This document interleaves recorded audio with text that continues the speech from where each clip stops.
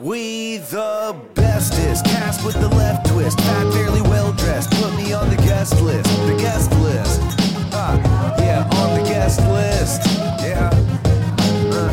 All right, ladies and gentlemen, we already recorded an intro, but I feel like we can't ignore this because it's not every day that one of us is in the fucking New York Post fighting John Cusack. So before we get into today's episode, we have David Basin, we have Robbie Fox here, we have great conversations, an amazing interview, but we have a true celebrity in our hands, Mr. David fucking Williams. What the fuck, dude?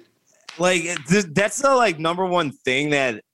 So all these fucking articles that are popping up, they're using my full name, my real name, which I don't hide, but they say it in a condescending way as if I am trying to hide it.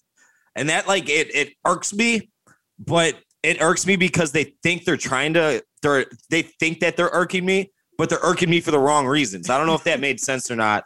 Yeah. David Williams. Yeah. White Sox Dave, a.k.a. David Williams. They treat you like you're a murderer. Like it should say David Williams, 32, Acosta. Yeah. You know what I mean? This is the fucking headline. And we could have easily put this episode out. We kind of alluded to it last night while it was happening in real time with Robbie. But the fucking today, I've had 15 people text me being like, dude, are you seeing this shit? And I'm like, yeah, I'm seeing this shit 100%. Me and Kenny and Dante are texting Dave this morning. Dave's like, guys, I literally can't keep up with my fucking phone. I cannot keep. It was a fucking. I've had a couple. This is by far and not on a different planet, but I've had a few moments where I can't keep up with my phone, like the Yankees rants and shit. This had over 2 million views in a couple of hours, and the thing is. I had no idea that it was going viral in real time because I was so zeroed in on the game and doing White Sox shit. It wasn't. I got to the bar. The game lasted forever. It lasted until we probably got to the bar around midnight. I left the bar at 1:30. Came home and I was so fucking beat. I just passed out. But I pounded a fuck ton of edibles and I woke up still high. And I was looking at my phone what the fuck is going on here? Cusack's coming at me still. And then I was antagonizing him a little bit when I got home and shit. But this goes back a long time. I started this ban list and I'll just give the TLDR on it. It was a way because the White Sox, they rebuilt. So they were losing on purpose more or less for the last 5 years, and finally they're good again after starting from scratch. And when people were bitching about the White Sox in 2017 and 18 and saying this isn't going to work, this is a failure, I was like, you're fucking idiots. You don't have patience. Good things take time. If you bitch about the team now, you're banned. You're not allowed to root for them when they're good. And that's exactly what fucking Cusack did. So he just completely abandoned the White Sox and he would go and root for the Cubs. Mm-hmm. Which I don't care if you root for both teams, but you can't just bail on the team when they're bad and then hop on board when they're good again. I suffered through all those losses, as did 99% of other White Sox fans. You have to suffer too, otherwise, we don't want to hear from you. Yep. I don't give a fuck who you are. Dude. I'm not a huge sports guy, and so I was like, all right, let me see if I can understand this, comparison. And then somebody was like, yeah, you can't be in New York and be a Mets and fucking Yankees fan. And no, light not bulb at all. went off in my head. And I'm from Florida. I'm like, you can't be a Gators and a Seminoles fan at the same time either. So thank you. It makes sense to me. Because this is so funny that this happened today. Because you'll hear this later within the podcast. Me, Kenny, and Robbie were talking about if people don't get the Barstool thing, they are so against it and they don't try to understand it. They just read shit and move on. Dave, this is the funniest fucking thing I've ever seen in my entire life because it's so authentically you and there's such there's no bullshit. But what people also don't understand is it's a fucking joke top to bottom. And John Cusack especially didn't get it at all. I cannot believe I just said the words. Nobody understood. 2 points right there. One, yes, it is 1,000% a joke. I don't care who you fucking root for. I don't care what games you go to, how you spend your money. That's your business. I'm calling out what I think is hypocrisy and what I think is bullshit. But in the end, you do you, and I'll make fun of it. But I don't I can't actually tell you no. If you don't get that, then you're a moron. Was there more number to that two? Video? Oh, go ahead. Sorry. Everybody on the planet was saying I was doing that for clicks. I got tapped on my shoulder when we were in line, like 5 minutes before we got into the stadium, saying, "There's Cusack," and he's on the ban list. I didn't have any intention at all of even filming that interaction. I just bolted over there and I was like, "Hey, what you're doing is bullshit." If I was alone, I would have done that. If it was anybody else on the list, I would have done that. If it was a Tuesday afternoon day game and not like the biggest White Sox game in the last 15 years, I would have done that. It had zero shtick involved. It had zero to do with the clicks. The clicks were just like, it happened to come organically, and I didn't even intend for that to happen. Dude, you called White Sox fucking Dave. Right? This isn't like you're like, "I don't like the way you talk about this fucking charity." You're like, dude, it's fucking White Sox. Like, what do you mean fucking That's all I give a shit about. That's like all I give a shit about. Dude, and I gotta say, like, everything I've been seeing online is like, who won? And I figured it out. Dave won because the moment Cusack fucking cared at all, he lost. You know what I mean? Like, bro, he went off on Twitter and all this shit. He's talking to Bernie. He's still going. I know. He's still going. That's why I'm like, you lost big time, bro. Like, you care. He knew exactly who I was because we've gotten into it on Twitter before. And it's always been ball busting. Like, I like John Cusack's movies. Hot Tub Time Machine's a masterpiece. Great film. If you haven't seen it, it's fucking hilarious. I mean, he's not necessarily hilarious in it, but he's not really intended to be. No. But I don't have any problem with John Cusack at all on any level. I think this is kind of a fucking corny way to, celebrate fandom. At the same time, I'm not thinking about it constantly. But what I intended when I walked up to him is I'm like, "Hey, I'm the guy who has the ban list. Like, you're banned. You can't be here right now." And it took him a second to register, and once it clicked, he started chesting me up. And when he started doing the like little finger jab into my chest, that's when I was rattled because I was like, "Oh fuck, he's actually really pissed." And then he started asking me the trivia questions about the most random motherfuckers alive. Like you could ask anybody at Barcelona. You could ask Carabas, like, who's the third baseman on the 1982, right? Like, he's not going to know off the top of his head. Nobody is. Nobody on the planet is. Unless you lived in the era, which I didn't. Fucking know. It's not. So he's like, "I know, motherfucker. I know this random player." It's like, okay, now I do. So I'll never forget the name Mike Squires. But I love the fact that you dropped Billy Squires in there too, just to be a jerk off. He had no fucking clue what I was talking about either. He's like, "You fucking idiot. That's a singer, not a baseball player." I was like, "You moron, just do not get it." Just on a fully existential level, all the in the Barstool lexicon, all the blue check marks who jumped in to try and make this something bigger than it was, fuck all the way off, dude. If they don't get the joke, because it's all one running joke. Exactly. I think the joke is Kenny's point. When you start to care and you take this shit seriously, you look like such a fucking dweeb. Such a dweeb, bro. Like the only thing he should have wrote on Twitter is LOL, and then he would have won. You know, it would have been like it would have been game over. Yeah, he didn't even write anything. But that's the other. Like, when I went up to him, I was expecting to like bust his balls and kind of yuck it up with him and be like, "Hey, like, congrats on finally making it back to the playoffs. Like, let's take a picture." Yeah. I had no intention of being like. And I don't think I got hostile with them, but like I had no intention of it turning that way. That's why I came off. I was like rattled. One, because I was drunk. Two, because like it was the exact opposite reaction that I expected him to have. I thought he was just gonna bust balls back, but he gave the double finger. But he cares, bro. What did he call you? Like a boy? I forget. He called him rude boy. Oh, a foul boy. Foul boy. Which is hilarious because that's exactly what Eddie calls me, which is the funny part. So, this is all artwork. This is all one big song, man. This is fucking amazing. This is the best fucking thing that's ever happened. Yeah, yo, Kenny, congratulations, Dave. Congratulations, I'm proud of you, man. I'm proud of you. Damn, Kenny, what's your oldest quote in the book? What's the thing you have? Any fucking press is good press, son. And that's what some people were like. Oh, he fucking went up and said something and grabbed a phone, and now he's getting millions of clicks. And some of the other people responded, "It's the fucking internet, bro." Like, welcome to the game, son. Not to mention the fact that now Cusack sitting on Twitter trying to make this a political thing somehow spun it into that. I don't know if anybody's been following along with the ramblings that have been going on, dude. If you don't get Dave broken got brain. him. Broken brain. You got him. You have put this man in a mental pretzel. That's when I checked out of the whole thing. I had to mute the conversation because I had like a bunch of fucking deranged libs and a bunch of deranged right-wing people arguing in my mentions. I'm like, all right, fun's over. Like, mute. You took something so innocent like sports. Bro, and then the Post. The New York Post. The New York Post. What world are we living? The best part about all this is that none of this mattered to Dave because he just wanted to go to the fucking game. That's it.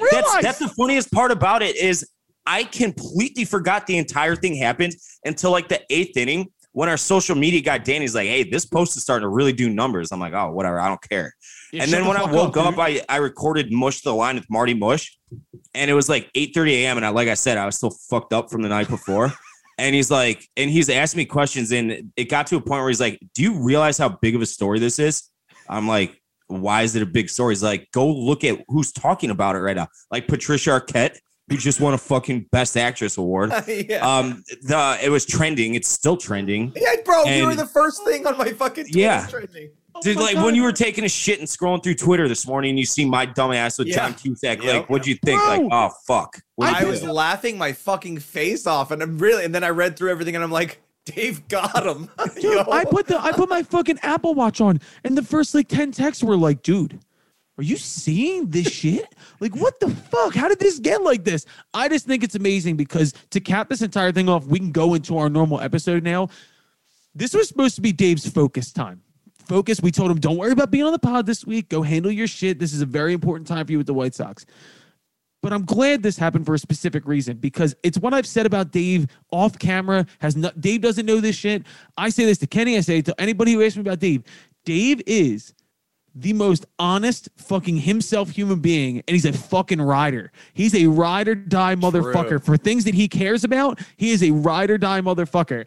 And just blatantly honest, David, we fucking love you. I want you to know that.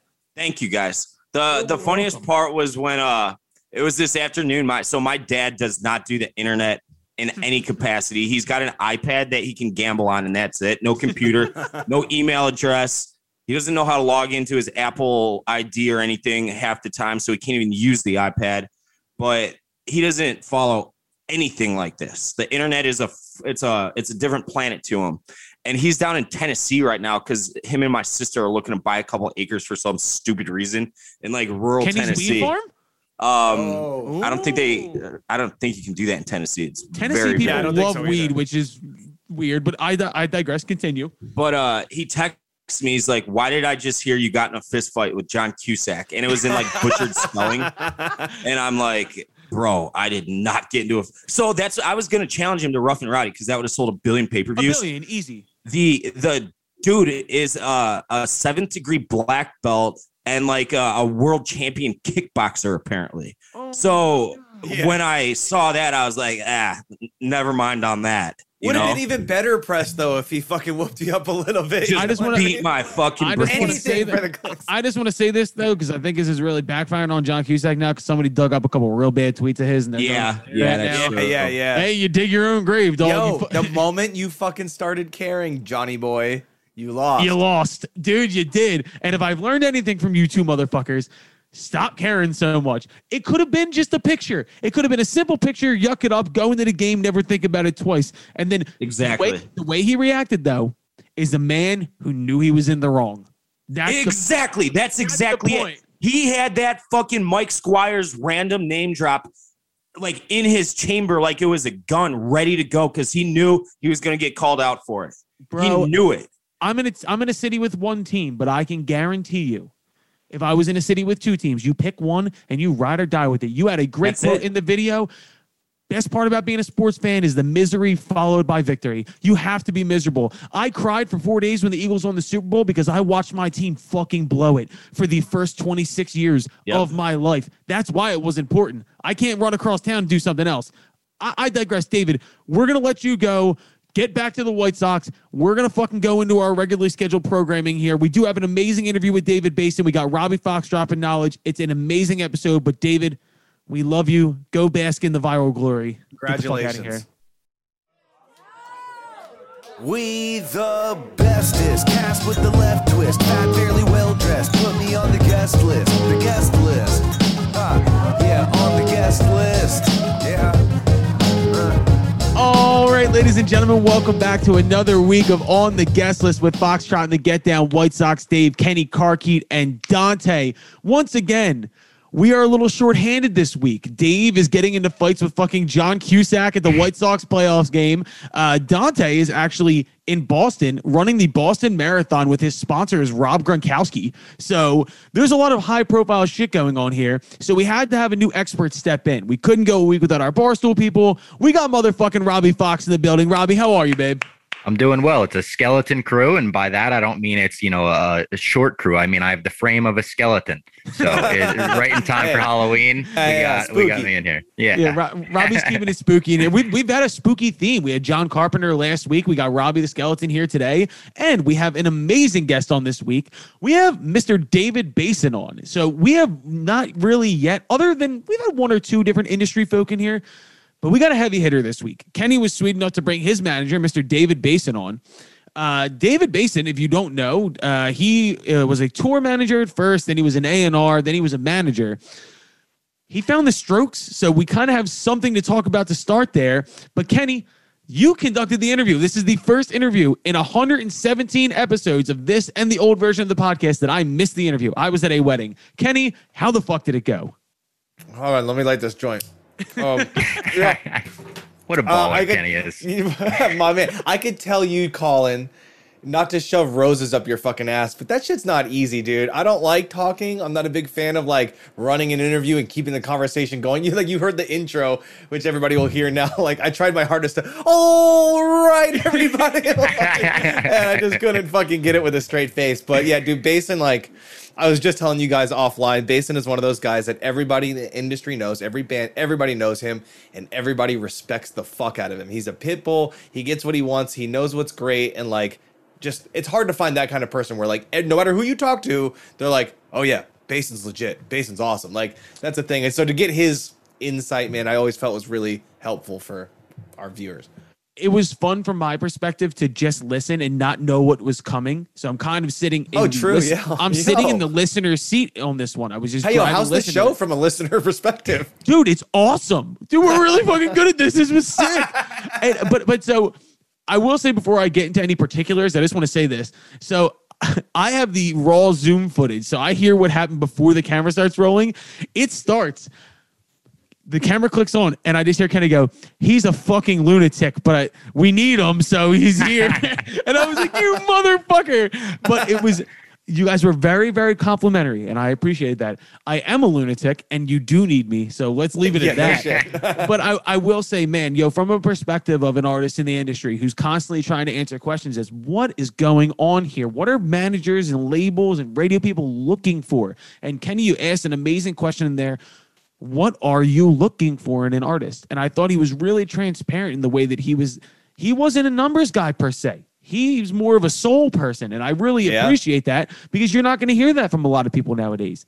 But David Basin gives a lot of game here. He's kicking fucking $1 million worth of games. Shouts out Gillian Wallow. He's out here throwing it around. And I found it very informative. And Robbie, you had me on your podcast to ask me questions about songwriting.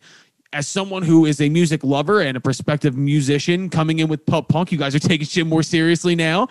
You need to listen to this and give this to your people too, to say like, yo, this is the realest shit from a guy in the industry who, as Kenny said, everybody respects. So I cannot wait for you guys to hear this. This is going to be a packed episode. We got on list, off list, what the fuck we've been listening to, conversation about the new Oasis concert movie that came out, which of course Robbie's going to get balls deep on. So I'm excited about that. We got so much to give you guys this week. Let's start it out. Kick it to our host, Kenny Carkeet, for our interview with David Basin.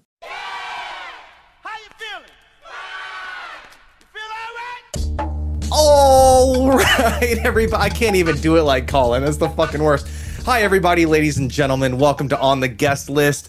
This is Kenny Carkeet. We don't have Colin today because he's at some lame wedding, but today we've got White Sox Dave from Barstool Sports and one of my best friends and my personal manager, David Basin. Hello, David. How are you today? I'm well, thank you. Thanks for coming on, man. Yeah, pleasure. All right, I got one question off the bat. Can you grade Kenny on that introduction? Because I give him like 1.2 out of 10. Oh, we're doing the pitchfork. The point is the pitchfork. Yeah. I told you not to expect anything. 4.7. Okay. Okay. That's Still because we're on the failing scale, but it's better than mine. Should we restart it, Dave? And do you want to do it?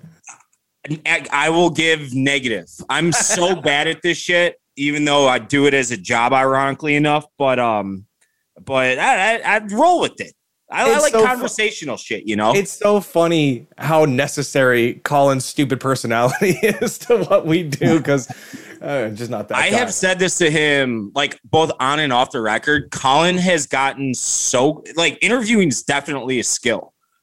That I don't have. And a lot of people are born with that skill. Like, it's like you're born a good baseball player. You're born like, you can teach it to an extent, but, like, your natural abilities are what put you over the top. And Colin's got that natural ability. He's really good at it. He's getting better at it too. So for as much shit as we're giving him, like, I know we miss him. Pretty good at it. I do wish he was here. But David Basin, thanks again for coming on. I thought it'd be interesting as this podcast, we have so many bands and artists and composers on. We haven't had really any, and I hate to use this term, but industry friends come in to, like, what happens behind the scene? How does the question I get, because I was in a fairly successful band, all the younger bands are like, how did you do it? Who did I talk to? Who do I hire? How do I find a manager? And I'm like, I don't fucking know any of these answers. And so I thought it'd be really cool to get your experience and insight on our cute little podcast today. Yeah, what can I do? Gee. I mean, do you know anything? Can you tell us everything? I don't know much. You started though as A&R, right? Yeah. I mean, not started, but you did that for a long time. Yeah. Well, I started as a tour manager, and then ended up in A&R. And who did you TM for? It was an indie band up in Canada called Treble Charger, and we were like, van and trailer band. Yeah. Yep. Through the Rockies in February, no heat. Perfect. Sounds about right.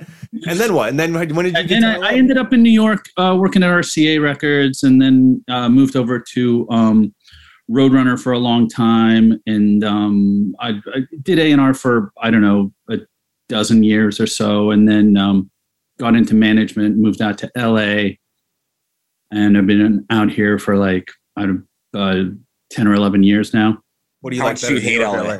Shut up. I love LA. I don't what's the problem? I love it. He hates New York and LA. I've never been to LA. I had a layover heading to Vegas on New Year's. You can't judge LA as a layover. That's my, I've actually heard a lot of people shit talk LA that like live in LA, but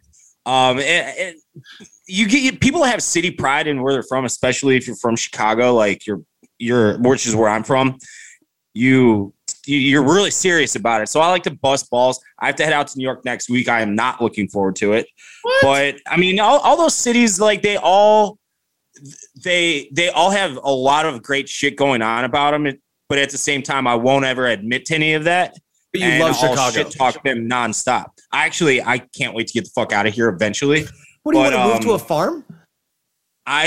If I like won the Powerball tomorrow, you guys would never hear from me again. I would be off the fucking grid. I would be like on a ranch in Montana tending to livestock, and I would be like, fuck all of you. Middle fingers up. Livestock Dave. That'd be your new name, from White Sox Dave to Livestock Dave. There you go. Perfect.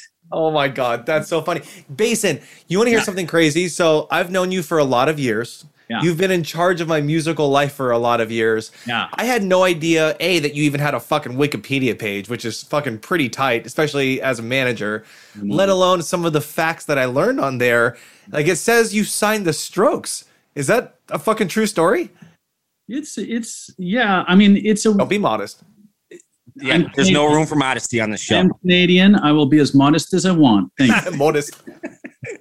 Yeah, it was weird. I was recording because I like to play music too. So I was recording music in New York, which I think is the best town on the planet.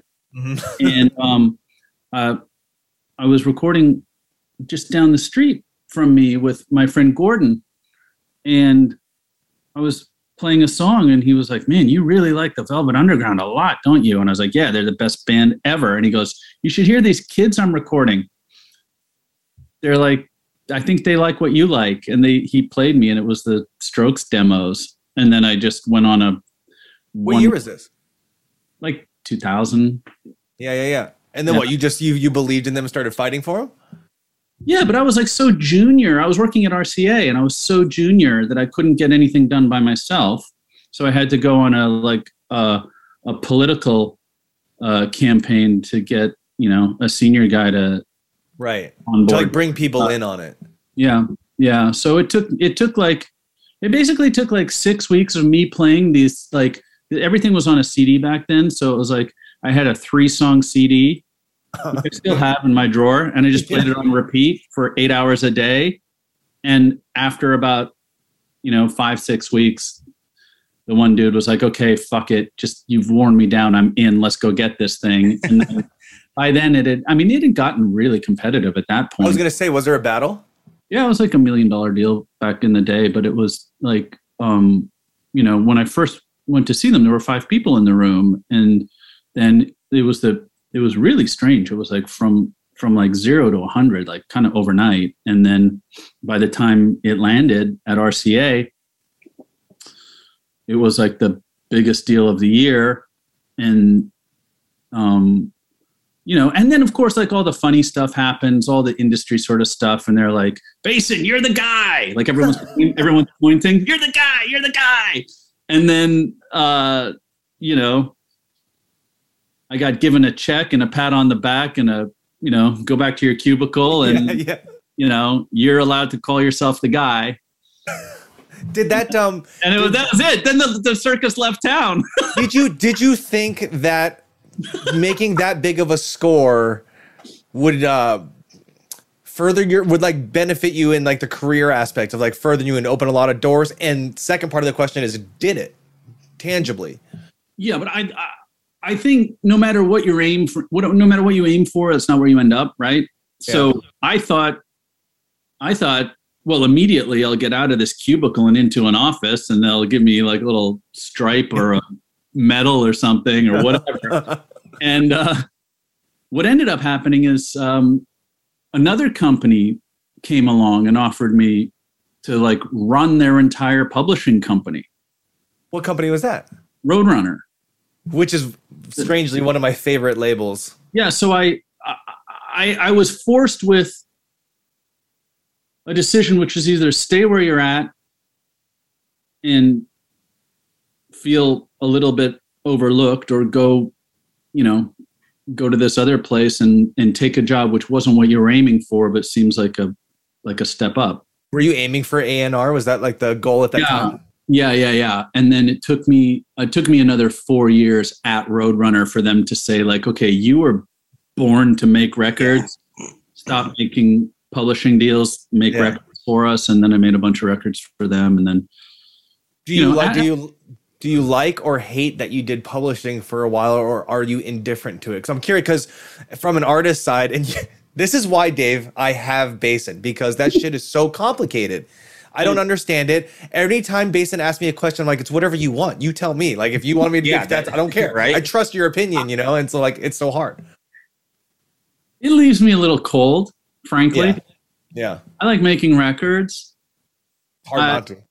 Or like I like what comes across my plate as a manager, because there's like, talk to this video game company, go do this radio thing. Hey, there's a tour that needs setting up. Put a crew together, make a record, like everything, Yeah. So you got your hand in a bunch of different like verticals, we'll call it. Yeah, absolutely, across everything. And then publishing to me was just like, you could set up a co-write, or if you were really analytic, you could count pennies and chase whatever. Awful. Fucking. But here's my question for you. There are fantastic publishers out there. I'm just not one of them. You know what I mean? Right. Because some people, they're necessary. Dave, what you were saying is some people were born to do a certain job. Some people are like, I know phenomenal publishers. Of course, yeah. And I love them, and they're so great at what they do. not my forte. It wasn't for you, right? Yeah, and I was the guy who like I can kind of get along with bands. And I can kind of I can speak business talk. So that's like my lane is being a band guy and then being able to talk to business people as well. And I remember I was at this publishing company and we had just landed this big client and they're like, Basin, you're the guy. You're the guy. You're the guy. Yeah. But you're going to Germany. I'm like, oh, cool. When? Tonight. I'm like, okay, what am I doing? You're going to go meet the new client. I'm like, okay, great. And it was just like, yeah, so go to LAX. I'm like, go to LAX. I'm like the fucking middle seat in economy overnight from LA to Frankfurt. Like they just got like whatever last minute ass ticket was left. Push me out the door. I'm like on my way to Germany and I was replacing someone. And cruise on the road, like Kenny, you know this. You get protective of your people. Yeah. And you want your people on the job and you don't want the new schmuck. Yeah. Well, you know what I mean? Uh-huh. So I came off the plane and my head's spinning because it's like, I don't even know what time it is. And I go into this venue and it was like, everyone's kind of giving me like the cold shoulder, like, sup, like the sup nod. I'm just getting, yeah. Hey, what's up? Yeah. Nah. You're the guy? All right. Yeah. So I'm just like, I'm calling back to LA. I'm like, dude, this sucks, man. Like this is a tough nut to crack. And I go backstage and there's one guy in the band who's super nice and he's a guitar player and he's sitting there just noodling with his guitar. And he's like, so I heard you're going to be with us now. And I'm like, yeah, I'm super excited. This is going to be great, whatever. And he's like, oh, cool. And so we're just like talking. And then the singer guy comes in and he's like, you David? I'm like, yeah. Yeah. No, so like, this is like, that's so far like the worst trip. And I'm like clinging to this like guitar player for being nice to me. Just like, please. I made a friend. How old were you when this was going down? Late 30s, early. Okay. Like 30, 38, 40, somewhere in there. I don't know. Are you going to say who you were working for and who the band was? No, I can't. Yeah. But it was a huge band. Yeah. Huge. And singer comes in and starts talking to me. So you're David, huh? You're going to be our guy. Yeah. How long are you with us for? Oh, I'm going to be with you, a couple weeks, just get to know you, blah, blah, blah. So he takes off his shirt, keeps talking to me. And I'm like, okay. I don't know this guy. He's just flexing hard, alpha dog. It's like, yeah, taking his shirt off. He's like, yeah, dude, whatever. And then he's doing this whole thing under the guise of having to go on stage in a few minutes, right? Uh-huh. And he takes his pants off and he continues to talk to me and he's like got his hands on his hips with his boxers on. He's like, so what are we going to do about this album release in Australia? Like, we got to get there and we really got to do some promo or whatever. And then takes his boxers down. Oh my God. And I'm just like, what is going on? And then I kind of feel it like, oh, this is a test, right? Yeah. Like fucking flexing. Yeah. My eyes will not go below this guy's, chin. This is not going to happen, and I'm not going to break, and I will not look, you fucker. And I'm like, and the whole time I'm just trying to like. Don't look at his dick. Don't look at his dick. Don't look at his dick. Don't look at this, and just try to stay on topic so hard, like so fucking hard, right? Like you hear the kids screaming. The dick's wagging. You're just like, try talk. Between the sound of the audience and the dick flap, I couldn't concentrate. I'm just like, fuck. I got like calendars, release dates, promo, like just concentrate. And then the guitar player looks over at me and he's like, and he's like, you know what he's doing, don't you, buddy? Like, I don't know what's happening. And he goes, he's reminding you who he is. He's flexing. He's flexing. He's reminding you that he's incredibly handsome and he's in a huge band. Yeah. He's the lead singer. he controls what you do. And if you didn't notice, he's got a huge dick. So Oh, Jesus. you understand the pecking order now? And I'm like, yeah, I understand the pecking. I got it. I'll be done. Dude, welcome to Music 101. Like, what a perfect fucking first story, Basin. Jesus Christ. Dude. Just dick slinging and dick flapping and flexing muscles. And Are you fucking kidding me? Like, I know we're all animals and all this stuff happens. Like, I know when we meet people, you're sizing them up. You're trying to figure out what makes this person tick. How does their brain work? How do they react? Like, it's all management is all like personality managing as like, I mean, this is a big assumption, guys, but like, let's just assume every manager has the base of knowledge you need to be a proper manager. Right. Then the rest of it is figuring out the personalities. And that just cut to the quick. He was like, okay, this is how it's going to be. I am in charge and you will do what I say. And I go, thank you very much. Now I understand. Right. Yeah. Which, like, just knowing you and going back to my experience with A&R and managers are always the cool guys. It's the fucking A&R guys that bug me the wrong way, who want to talk to me about fucking drivers this and search engine that or whatever the fuck. But the managers are the ones who are like on the ground with you every day, going to bat, making shit happen. And the A&R guys just in the fucking back who wants to go get dinner with whoever the fuck, you know? Oh, well, dude, that's how, like, okay, so if you're an artist and you have a team around you and you have a show, that's how I can always tell who the douchebags are and who's not. Yeah. It's the person standing there doing nothing. That's the person I never want to be around. Yeah, I like that. Like go pick up something heavy.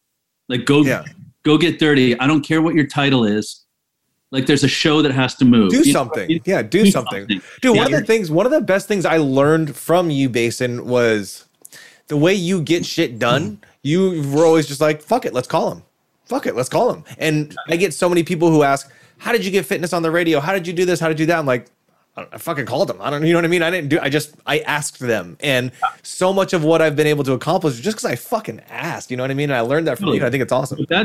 It's funny because like today we have that Strand of Oaks record out with my guy, Tim. Yeah. And he's been doing all this press. How did you get James Iha from the Smashing Pumpkins on your record? And his answer is, I asked him. Right. I asked him. It's my favorite band in the world. My biggest song has a lyric saying, singing pumpkin songs. Like I'm that guy. I love this band. Well, I really wanted him to play on my record. So I reached out and I asked him. And then and then it happened. That's how it works. Yeah, that's the thing. And one of the main reasons I wanted you to come on is because I get so many questions all the time. Because I mostly produce up and coming bands on the verge or whatever the fuck. And they're always like, they treat me like I'm their mentor. Where they're like, well, who did you email? Who did you call? How do I get a manager? What are they looking for? How do we get the label to pay attention? And like, it's such a weird thing that people don't think to just fucking ask. Yeah. Just ask. It's like the easiest thing. It is. And like, with fitness, I had a little bit of radio history, but I took to Twitter. First, I went to Google and I Googled every alternative radio station in America. Then I found their Twitters and I sent them all a DM. I didn't send them the song. I sent them, hey, would like to send you a song. If you'd like to listen, send me an email, right? And then you send out 200, you get 100 replies. You send out 100 songs, you get 50 fucking specialty radios. 50 specialty radios, you get one ad. Like, it's a fucking numbers game, kind of for the most part. Dude, so I've been doing the Barstool thing since 2012, and it took off in like 2000. We were purchased originally by a Turning Group out in LA. They produced like Family Guy, Arrested Development. Amazing. And when we got purchased back in 2016, I was working in a cube job. I had a small following on the internet, maybe 10,000 followers on Twitter, whatever it was.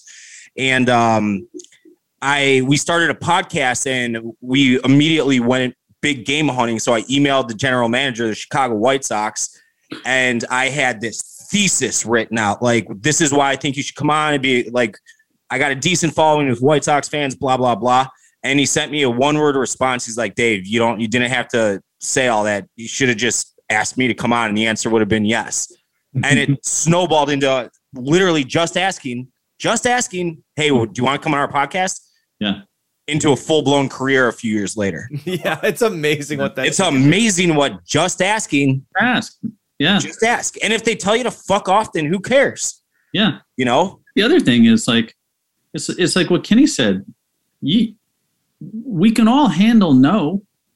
Right. Yeah. No's easy. I get no. That's the easiest part. Yeah. You say no, it's like, okay, cool. I'll just go ask someone else for something, you know? Right. Right. It's the common Michael Jordan adage, we'll call it. He's like, you can't score if you don't shoot, you know? Mm-hmm. Yeah. Yeah. Dave, he's hockey, right? I'm sorry? That? He's hockey, right? Yeah. Big hockey player. Hockey. Yeah. It was him and Gretzky in like the 80s and 90s. Yeah. And Michael Jordan. Yeah. Basin. Okay. Back to our. See, I'm not very good at this, so I wrote down questions. I'm not calling, but question number 5. Like, what is it like? Because I've sent you 10 bands that I thought should pique your interest, none of which I don't think you listened to or cared for. What makes David Basin tick for a band? Because I know management's not easy. It's a lot of fucking work, right? So you obviously want to make sure you're making a good investment of your time. What is it that you look for, if you could put it into like basic sentences in an artist or a band? Okay, well, you just reminded me of a story that I hadn't thought about in a long time, so I'm going to tell you this. Yep. But I'm going to tell you my theory on music, and I'm ready. Really simple. But I was on this. I think it was probably a video shoot a few years ago. I can't remember what client it was, but the you know how like when you go for a day to a video shoot and then you end up having like your posse and you eat lunch together and you like make one day friends, you know? Yeah. Oh yeah. Uh-huh. Yeah. So I had this little crew that day. I can't remember, but the stylist was in this crew because we were making each other laugh, and I thought it was really fun. And then she had emailed me, and she's like, "Hey, can I send you a band?" And I was like, "Sure, of course."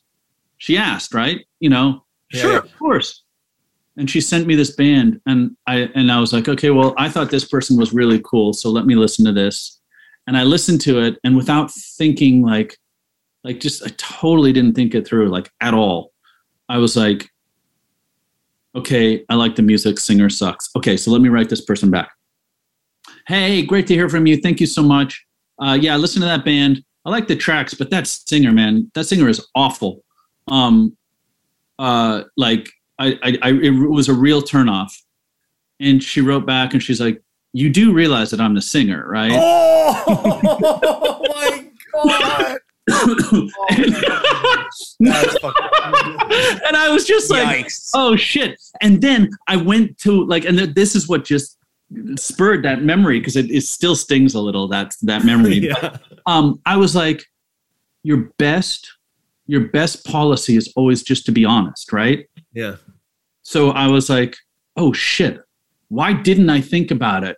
That this person sent me the music. Why didn't it cross my mind that it could have been them? Right. So then I was like, your best bet is always honesty. I wrote back, I am so sorry. Didn't know it was you. Well, at least now we know. And I was telling my wife that story, and she's like, why didn't you fucking lie? Why didn't you say, ha, ha, ha, just joking? Of course I know it's you. And I was like, because I'm not that smart. That is a fantastic answer. Now in retrospect, that seems like that would have been the right move. That would totally be the right move. I blew that one so hard. But it sort of ties into what you were saying. Like, for me, I think that every single one of us has a built-in bullshit detector. Every one of us. Whether you call yourself musical, you can play music, you can't play music, you understand theory, you don't understand theory, it doesn't fucking matter. You know if something is authentic or it's not, whether that's music or a TV show, honesty, or a sports thing, whatever. We all know what is authentic and what's not.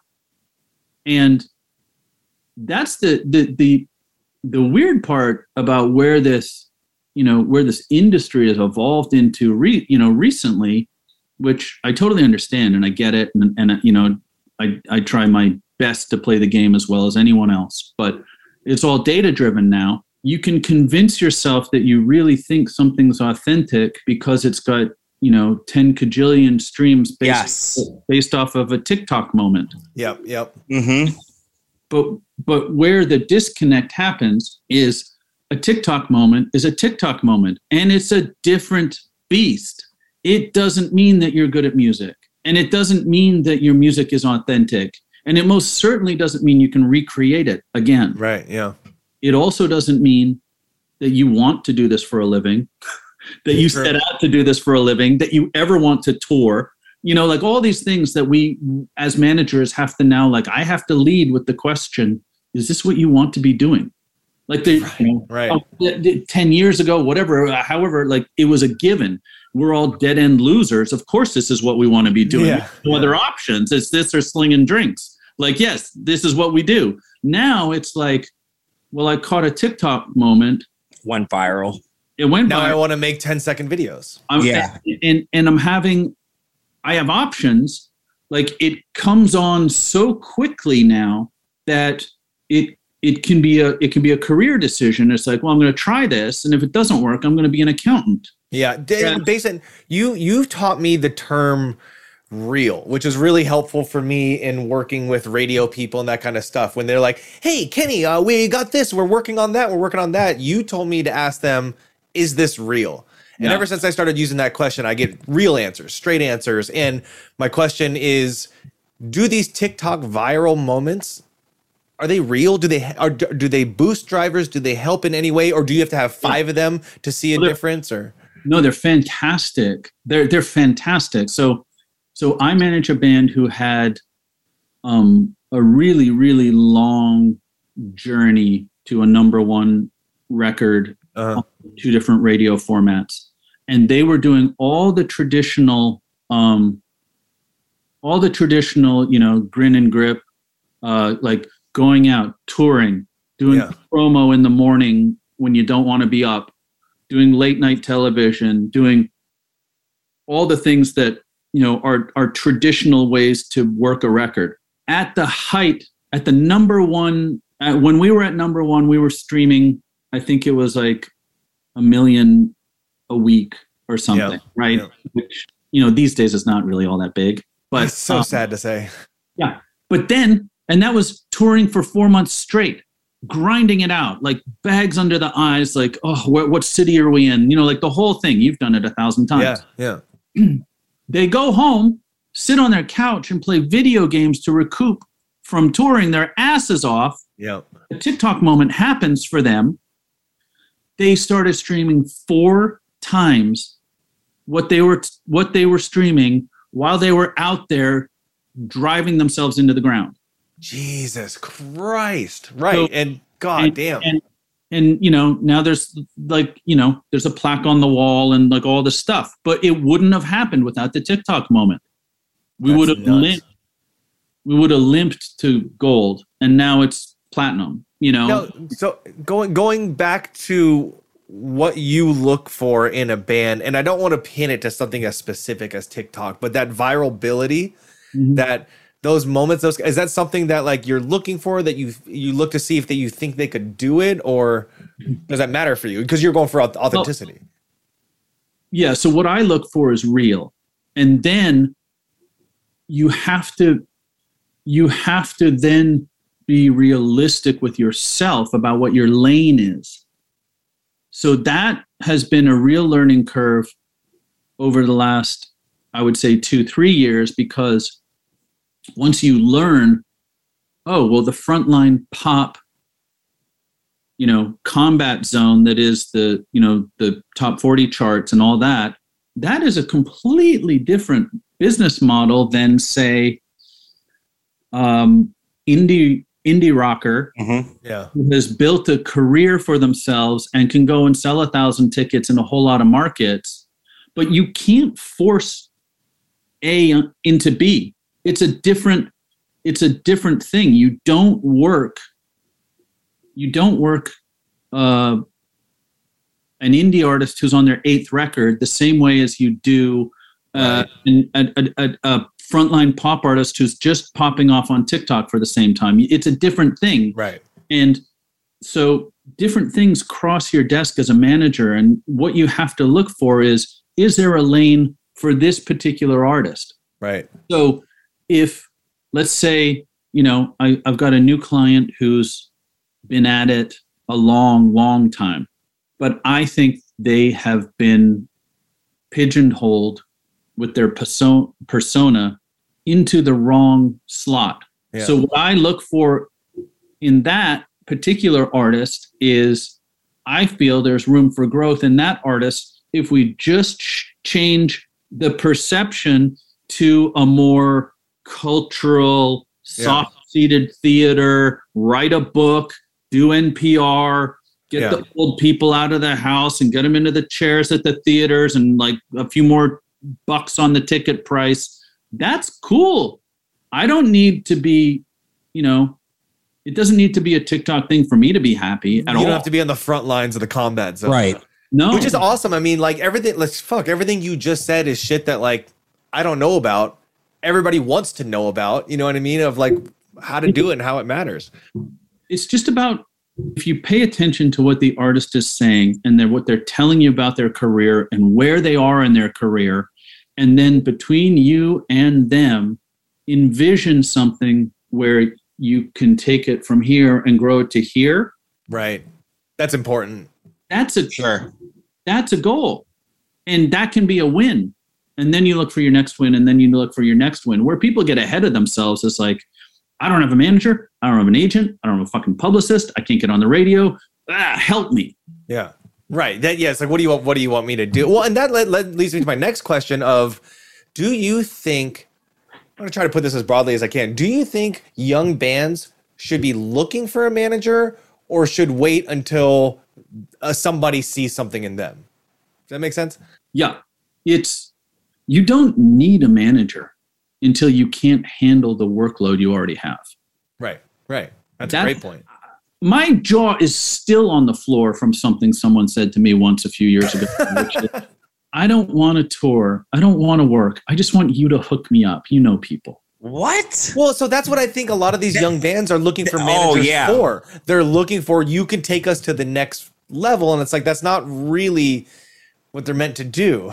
Your music is supposed to take you to the next level and they can maybe help you with ears, but it doesn't work that way because I think that this and I said this the other day on another show I do.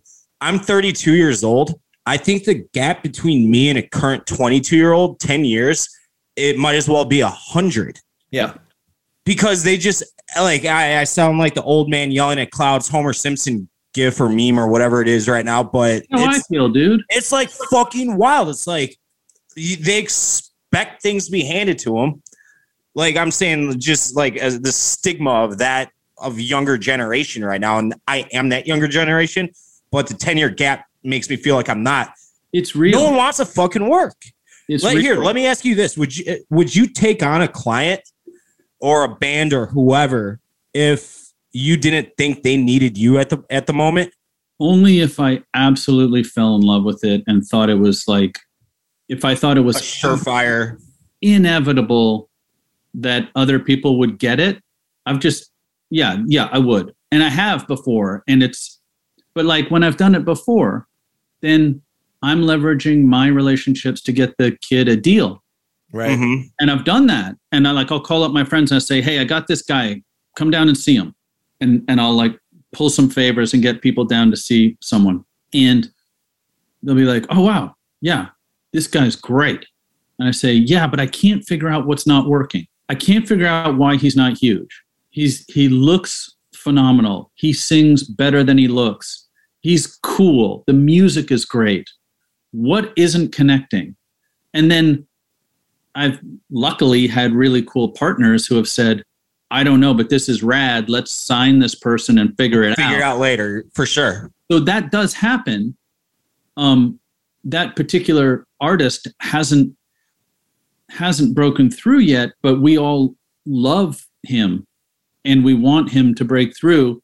We just haven't cracked the code, but we got to believe in them. Well, here, let me say this right. Is this a current client of yours? Yeah. Throw his name out there. I got a big reach. I work for a massive media outlet. I can publish his shit fucking tomorrow or Sunday or next week. Very true. where His tens name- of thousands of people. His name is Tolliver. Tolliv. he's dope. I've heard. Yeah, He is phenomenal. that's And great, he's man. the coolest person, and I love this kid.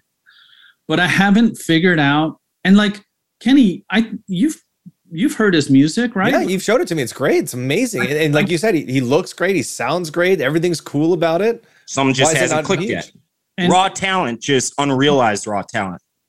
Yeah, I just don't understand. Like it keeps me up at night. Why hasn't this broken? You know, like I just don't understand because he's the coolest.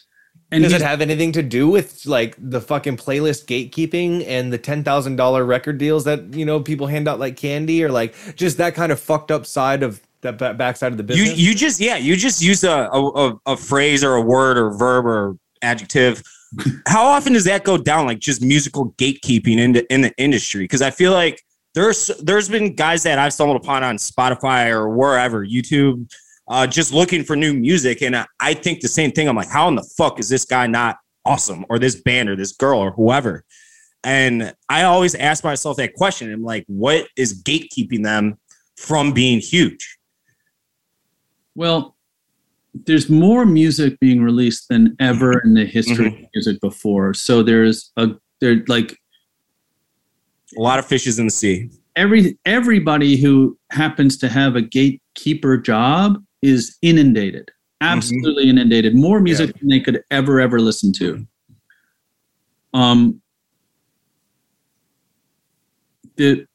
It's interesting that DSPs are moving more to an algorithmic based thing. So what they do is they elevate things that are happening. That are already being big, yeah. They're elevating things that are happening. And you can be minuscule, but if they see a spark, they can widen it to a larger audience and see if it reacts. And so when you say, is it gatekeepers? Well, you know, it depends on what DSP you're talking about, but like, you know, I think like, isn't Spotify like 50% algorithmic playlisting anyways, right? Pretty Like, much, yeah. I got a couple buddies. This is like 5-6 years ago, and I shouldn't say buddies really, but they're friends of friends. And they went to the University of Wisconsin, and they would do like frat parties there, shit like that. And they caught hold of the algorithm on Spotify some way, somehow in Pandora, where all of a sudden they're like getting asked to play a bunch of shows everywhere, and it's like, what the fuck happened? They were like after an Akon song or something alphabetically or something weird like that, where all of a sudden they went from having a few thousand plays per whatever song they were putting out to like hundreds and hundreds of thousands. So it is weird like that. Yeah, totally. It's and what you said goes back exactly to what we were just talking about. These people who find themselves in these positions, like, oh, I guess I'm a streaming artist now. Guess, yeah. You know, like yeah. So that is like a new thing that we've never dealt with before. But like, how are you guys navigating that? I was speaking to someone who runs a major label the other day, and it was the first time I'd heard someone at a major say, we're actually out of that game. And that was interesting to me. That signified to me a next evolution because A&R has become more like acquisitions, you know? Yeah, It's not about developing talent anymore. It's about, oh, this thing is popping off because of data. Grab it. All the labels get the exact same data, so it's a level playing field in terms of information. So then it just becomes a race to who can get there first With a better deal. Yeah. and who can sign it, and like which one of the handful of labels is gonna, you know, say, okay, well, I'll just give me the best offer and I'll double it or whatever. Like all the usual, like whatever moves, but like, it's interesting that people have been burned. People who run record labels now have been burned enough times with data story signings, because just remember, it's incredibly hard to recreate it. Right. for single number 2, it's hard. Like there's no guarantee that because your first single worked, your second one is even relevant. Like it's very hard, like very hard, So there, enough people have been burnt with like TikTok data driving up prices on deals that at least one major I know is now saying like, we're doing cheap development deals. And, the ones that have paid off for us are our biggest artists. That's one of my other questions that I wanted to ask you, because in my tenure as a producer for up and coming bands, I have seen tens and 20, 30 bands come through with the standard $10,000 deal from some label, which is no money to them. Out of the $10,000 deals they gave out, 2 of them were starting to hit, leaving the other 8 just not to do anything. Their name is owned by the label. They can't put anything out, yada, yada, yada. Is that something real that you still see or see at all? I was speaking to an A&R person the other day who said, I can't believe how brutal it's gotten. Yeah. The time between, so everyone is trying to shorten the time between when the ink is dry on the deal and the music is out there in the world. Mm-hmm. They want it on their desk for as little as time as possible. Get on my desk, get off my desk, out to market, which is why, A&R is no longer A&R, it's acquisitions, right? Like, because we're not making a record. We're putting our name on the record that you made. And right, yeah, exactly. Right? Like, get it off my desk, put it out there. Because the current line of thinking is the things that are working will put their hand up and we'll back our truck up and we'll pour money on the thing that works. Right, just like you said, which is good thinking if that's your job, right? But what it's led to, and this A&R person at a major label was telling me, we are signing bands and dropping them before an album ever hits market. Jesus Christ, it's like that. So they're analyzing the data so like in such minutia that if they feel like the data, the performance of the song has crested before it's street, cut the costs now. Drop the artist, cut the cost, because these things have a long tail, and eventually, if you cut the cost now, you can recoup on the deal, whether it'll be now or later. Yep. Eventually, you'll make your money back, but don't spend any more money. God, it's so crazy how much like it seems like the record industry was the same for 30 years, and then in the last 15 to 20, like the every single year. I mean, just from Instagram into TikTok, or go back further to Facebook, to this, to that, Spotify, app, iTunes. Like, it's crazy how fast everything's changing. I wanted to ask you, like what you said, what's real, right? Like, it's easy enough to get a quick million streams with the right playlist or the right whatever. But you told me once that there's hidden data, kind of like in that Spotify for artists, and you were looking at my stuff and you were looking for the save rate. Yeah. Is that something that bands should be paying attention more to than their just overall stream count? Like, if bands like, I want to get signed to a label, what are they looking for? Don't fall for that give me money, I'll get you streams bullshit. Because people who look at numbers all day long, it reads like a book. Right. It's like somebody having 12,000 Instagram followers and 3 likes on their photos. Yeah. Right. Yeah. So like,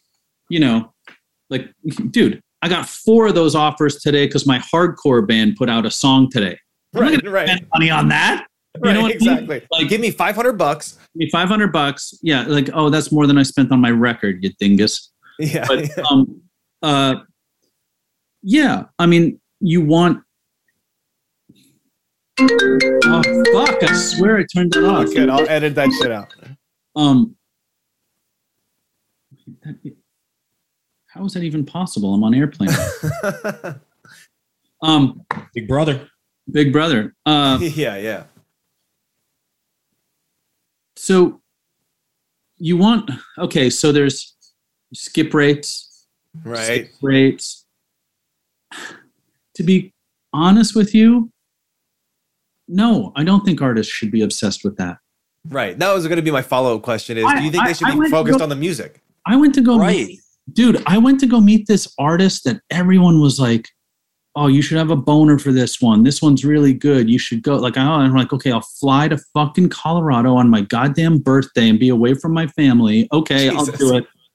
And I got there and this person went on stage, got off stage, sweaty. The performance didn't seem real to me. It seemed really hokey, like really sort of Vegas-y, and like I didn't believe anything they were saying. And then we went out back, and this person was like, I just sold a t-shirt. I just sold a t-shirt. Look at that. Look at that. I sold it. Sold another one. You know what? I really like, this is my favorite part of the day, watching my merch sell. I'm like, if that's the favorite part of your fucking day, you're in the wrong job. Stage, fuck you, dude. And you're in the wrong job. I'll say this. So I host 2 podcasts on top of this one. So this is a third one I host. And then I write a little bit. I do, kind of jack of all trades, master of absolutely nothing. But they my higher ups at my company, Barstool Sports, they don't tell us our downloads. They don't tell us how much merch we sold. They don't want us chasing numbers like that. They explicitly say, go do you. Yes. And the rest will follow if you're good at what you do. That's exactly right. It's like I feel like a fair analogy, because if you're chasing oh, look, I just sold a t-shirt, It's a great analogy. And that analogy, like that applies to when you're making music. It applies to when you're out there touring. It applies to like everything you do as an artist or like an executive or anything. Like you should have blinders on. Right. I don't want to see what the other people are doing. I want to do what I do, and I want to put my head down, and I want to do my work. And the funny thing is, like, when you meet, people who have had success, and you're like, oh my God, isn't the success great? They're like, fuck no. That came as a side, it came as a side thing to me doing my thing. Mm-hmm. Yeah, exactly. To me, just doing what I do. Yeah, like I do what I do and I'm focused on it and I concentrate on what I do, and people notice because I'm paying attention to what I do. If you're out there and your goal is for people to notice, it never works. Yeah, nope, totally, 100%. Because it's not real. Yeah, exactly, fucking right. That's great. As many. This podcast, man, I always hope that this podcast inspires, the up and coming next generation of musicians, creatives, whatever it is. That said, for as many bands as there are out there, there's aspiring managers out there too. And is there anything that you would say to those people who are like, not necessarily like look for right talent, but or like, what would you say to have a manager, an up and coming manager, be successful or like do their best work? I think you have to get out of your house. Yeah. So because of COVID and like a byproduct of COVID has been that it's really hard to put a crew together to tour because, you like people are either touring in a bubble and taken, or they're staying home, or it just basically seems like the only people left to put on your crew are the knuckleheads who you don't want on your crew. Right, yeah. So one of my clients had a 4-day run on the East Coast the other day. And I said, you know what? I'm going to tour manage your 4-day run. And I got a plane ticket and I went for the 4-day run. And we did 2 festivals and some radio promo in New York, which is the best city on the planet. Dump. And the fact of getting out there and putting your hand out or your fist out, whatever, and saying like, hey, I'm Basin, I'm with this person, we're here to do this. I met an art for sure gallery person I needed to meet who I've now texted with. I met radio promo people who I've now helped 2 other clients with, other than the person I met them with. And you got to go and fucking do it. You can't do it from an email. Nope. Email, no one fucking listens. They only read half your email, just so you know. And like, it's impossible to do without like being there. And also, like, what is this fucking fear of making a phone call? Yeah, totally. Just call them, find out, ask them. I don't know. Fuck yourself. That's it. It all goes back to what we started talking about at the beginning. Just ask.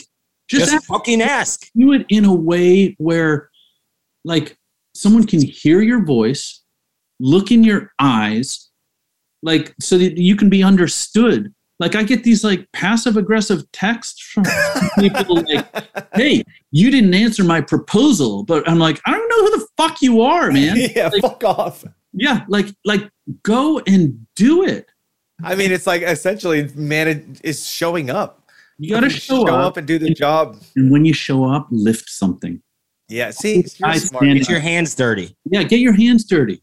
Basin, dude, I can't thank you enough for all your time, and I'll let you out of here. But like, you, my friend, have always shown up for me, and exactly what you said is exactly what you do. Anytime I've needed you, you were there. Anytime I was afraid of something, you were there, and I appreciate that. And I hope that teaches new up and coming managers of what they need to do. I do have one more question for you that came in from Colin, our host. He asked, how would you feel about managing a band with a soon-to-be hit podcast, great songs, and a handsome frontman? I'm in. Yeah, that's all it takes. Hey, my last question for you. I want to hear how you guys originally hooked up. Did Kenny just ask, or did? No, it was through our friend Sarah Berkowitz, who is a fantastic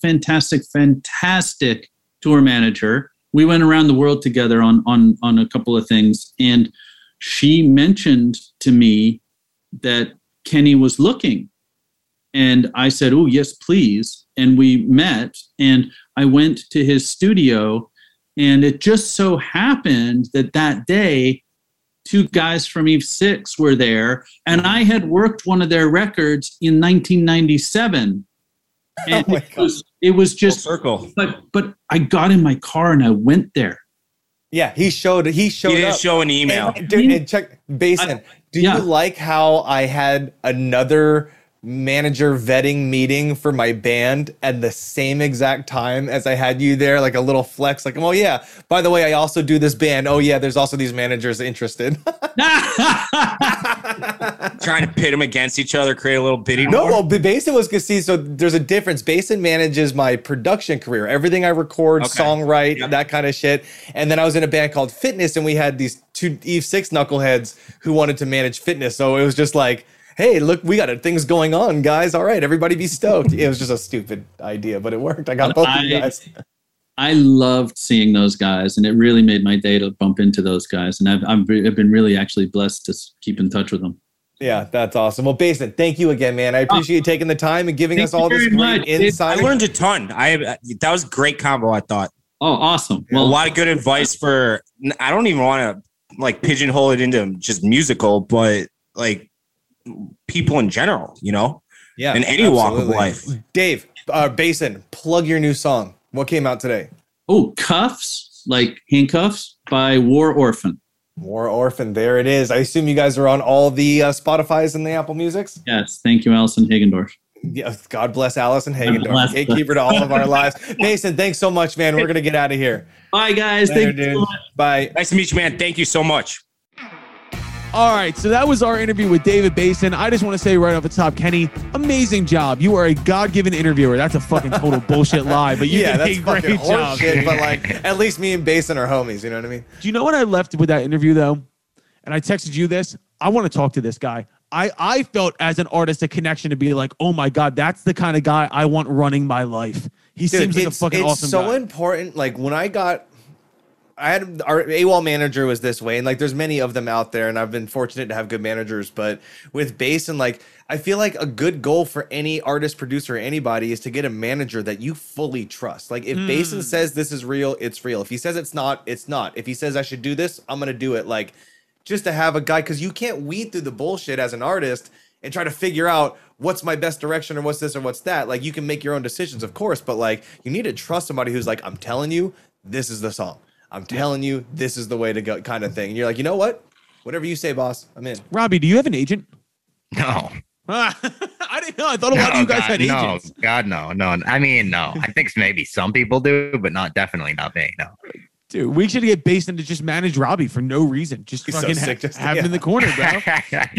Just put me on the website, like along with the people. So when people are going through his list of artists, they're like, "Holy shit, oh my god, who the fuck is this? Who's Robbie Fett?" Like, Dude, my first week with Basin, he took me into interviews with the head of Interscope, the head of fucking Atlantic, the head of Warner, like to play in my beats, my music, the stuff I make, and line me up with writers. Like, he's a fucking G. He says he's gonna do something, and he'll fucking do it, and it's amazing to see.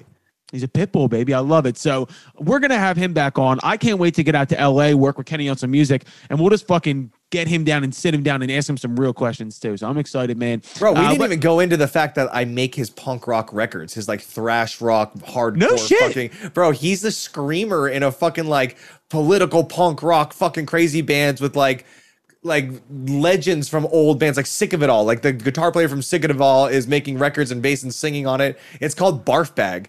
It's really fucking good. Nice. Dude, I was gonna say, Basin is a G, dude. He's awesome. Canadian screamer. I appreciate it, bro. That's awesome.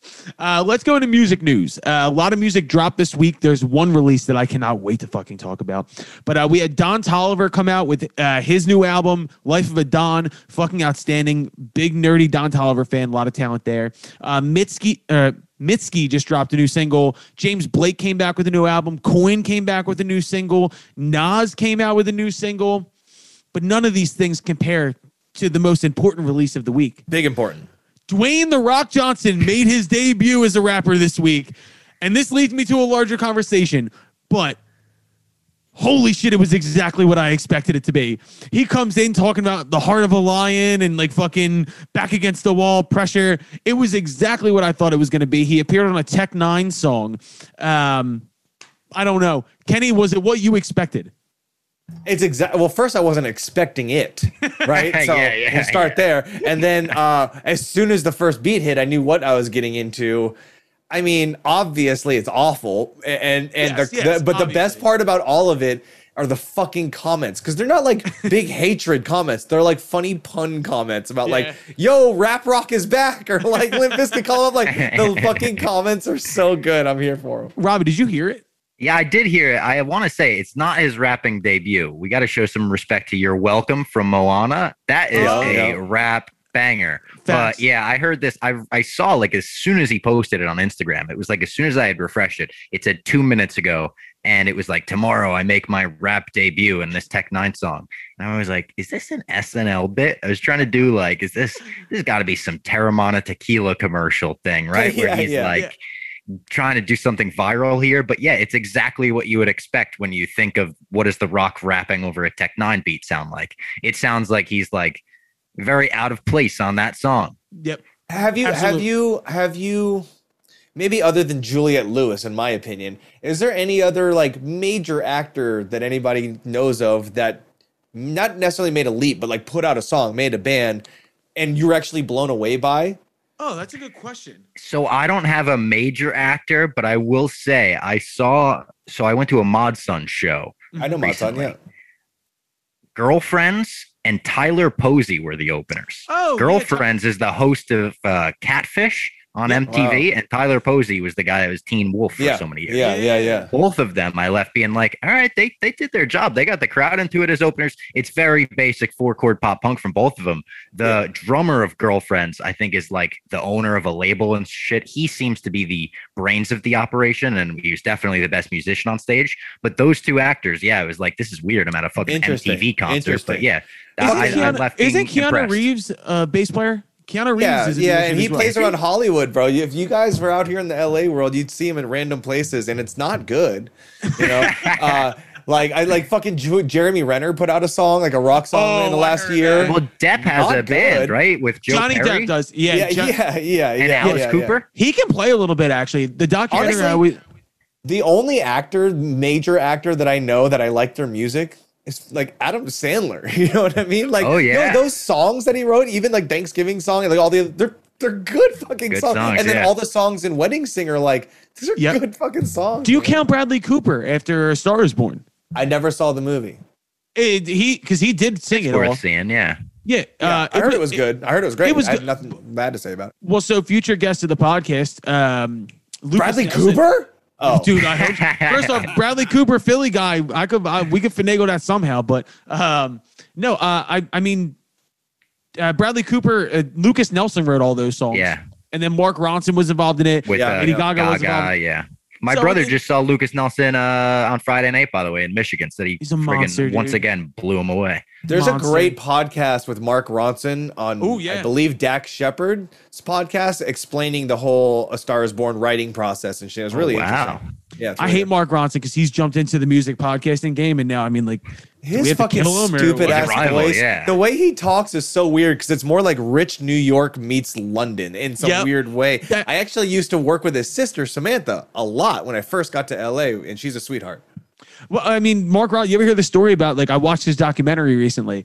Like, his parents were like British socialites. Like, they used to Yeah. hang out with Mick Yeah. Jagger and shit. Yeah. And then they got divorced, and his mom moved to America wound up marrying the lead singer of Foreigner. Yeah, What? Nick Jones. Yeah. Yeah, what a fucking small world. I mean, Wow. not that the guy had enough influence around him when he was growing up. He obviously did, but I want to know what love But is. I love I love Mark. Mark Ronson. But my question here with the whole rock thing, right? First off, it was a Terramana commercial because he did plug it at the end. Yeah, Yep. yeah. Do we just give him the Grammy like right now, like artist of the decade, whatever? I just want him to be president. Me too. I love Like, The Rock fuck it, so yeah. much that they should make a Grammy for him, like best Yes. celebrity performance of the year, and everyone will be Bro. like, "Wait, what? Does that even Have you happen in guys music?" seen? I knew that he was like the highest followed person or whatever. You know, it's like 240 million followers. Like, how do you fathom that? How do you even begin? That's almost the entire population of this country. Is he the most Crazy. famous person on earth right now? Yeah, highest paid actor and most followed person on Insta. He might be the most famous. I can't think of LeBron James. Might be the most Like you famous could, person in the like world. you got to take like the Pope out, right? Yeah. Not Like, and, like pre- fam- and like famous, maybe famous, presidents. famous? Yeah. Just celebrity. I think mean, he could be. Tom yeah. Cruise? I don't know. Tom Cruise. Like Wow. who could go? Who But can't Tom go? Cruise an- doesn't have that social presence. Like, Yep. No, totally. The But Rock like, who is- can't? is- Who can't go anywhere in the entire world without being pestered by fans? Like The Shaq. Rock, right? Shaq. Yeah, Yeah. it's a 7-2. Well, fucking- what Yeah. I was gonna say, what you're noticing about all these people is also they can't hide They're because they're huge, all yeah. humongous. I mean, Yeah. you No, can't true, you yeah. can't mistake someone for Shaq. You can't be like in a supermarket and see somebody and be like, "Is that Shaq?" No, you're like, "That's fucking Shaq." Shaq's like, I put on a hat, nobody will know. The Rock is a big tattooed Samoan black guy, like with like the most recognizable face and voice ever. Like you can't like put a fucking knit cap on him. It's like, might that be The Rock? As he hulks out of a fucking t-shirt, like it's Yeah. The Rock. Like, but no. What I really wanted to lead into this was like my point before the segments get in. If The Rock's making music now, and it sounds pretty decent, is it too easy to make music at this point? And I bring this up because our friends, the Knox, who were on the podcast, tweeted something out the other day, and they basically tried to make the point that, like, with the birth of Splice and Ableton and all these programs that like make everything sound perfect, even if it's not, is it too easy to make music at this point? Kenny, you're more the producer on this, and is it kind of taking away the retention or the care that we all give towards it? Do you know what I'm saying? I'm gonna go back to something Trent Reznor said in like fucking 2008 or 2007 when like the internet was coming around and people started making records in their bedroom. And I wouldn't get it perfectly right, but he said something to the effect of like, if it was that easy, there would be a lot of really good music out there. And there's just not. And it doesn't matter how many fucking loops or this, and that you have. Like, yes, it can be easier to create, sure. But is it easier to get broken into the industry? Is it easier to have a single that works? Absolutely not. Wow, I was not expecting that to come out of you, dude. That was fucking awesome. Bro, that's all Yeah, Trent that's Reznor. That interesting was because fucking- like I'm not the producer mind, and I would be like, yeah, definitely, because I see the TikTok stars that kind of just get put into here's a Travis Barker drum track, which Kenny loves. Yeah, He's love a him, big love him. advocate of, but and they'll give him 4 chords, and it's like here's a song with, and it's like But is that they're song any passable. good? But yeah, it does. The songs never go anywhere. It's always the same thing, Right. repeated. You have to have an special voice or incredible something Yeah. amazing to say or whatever the Yep. fuck it is, or be interesting in some way. Like even At in the- rap, which is so much of its loops, prefab loops from shit. It's still about that voice. Look at Future. Look at fucking all these like that. Those shits are prefab beats. Dr. Dre has 100 employees just making beats all day long, That's fucking getting paid insane. salary. So if he uses something of theirs, he already owns it. But and so even with that prefab shit though, then you put on a voice like fucking Dre or something like you know what I mean? Like it's so much more than just splice and that kind of stuff. I think what I take out of that is it's easier to create music, but it's just as difficult to make something that's memorable. So I think maybe what the Knox were trying to get at in that statement was more like there's way more bullshit, but there's not more good music, and therefore it muddies the water. And then you're bombarded constantly with so much that it all kind of goes over your head because you don't have a choice whether or not, like, just as a defense mechanism as a listener, some of it's got to go over your dome. Well, maybe it makes it harder for an artist who has something real to poke their head out amongst the muck. Because even though there's a million new songs, somebody's got to listen to those million songs to figure out what's the good stuff, right? So like maybe there's a hindrance there, but at the same time, it's like what Trent said was, if that were true, there'd be so much good music out there. Now, this is why I'm putting this out into the universe right now. When you say something like that, this is why I want Allison Hagendorf to come on this podcast. Because as the person who's responsible, so you know who Allie Hagendorf is by chance, Robbie? Does she run like a Spotify division? She runs of the rock, biggest maybe? spot. She runs the entire rock side of playlisting for. Okay, Spotify. I thought so. Yeah. So as much of a gripe as we, you know, or not a gripe, but the comments we throw out here about the playlisting world, I don't give those people enough credit in the fact they have to wade through so much. Do you know what I mean? Like, I will say that, like, talking about this ocean of music, I mean, just logistically, you have to have some sort of gatekeeping on there in order to fucking keep it running and making the people who need to be happy, the labels and stuff like that. I would love to have her on here just to literally get, like, what is your day-to-day like? How are you sifting through all of this shit? Like, this is not a sarcastic thing. I would love to have her on here to have that conversation. I wonder if it's like a new age version of, you know, you hear back in the day, like interns would just get CDs upon CDs. And if there was one that was good, they'd give it to someone. Is it now she has people and they're sending her MP3s she has this people. is okay? Yeah. She has people. And then there's also names that she trusts, you know, in bands, which is why most of those playlists are repeat, you know, pushed. Yeah. Oh, not to mention the fact that, and we can be honest about this, there are a lot of those slots that are filled out by major labels. They basically own those spots and they farm their people through there.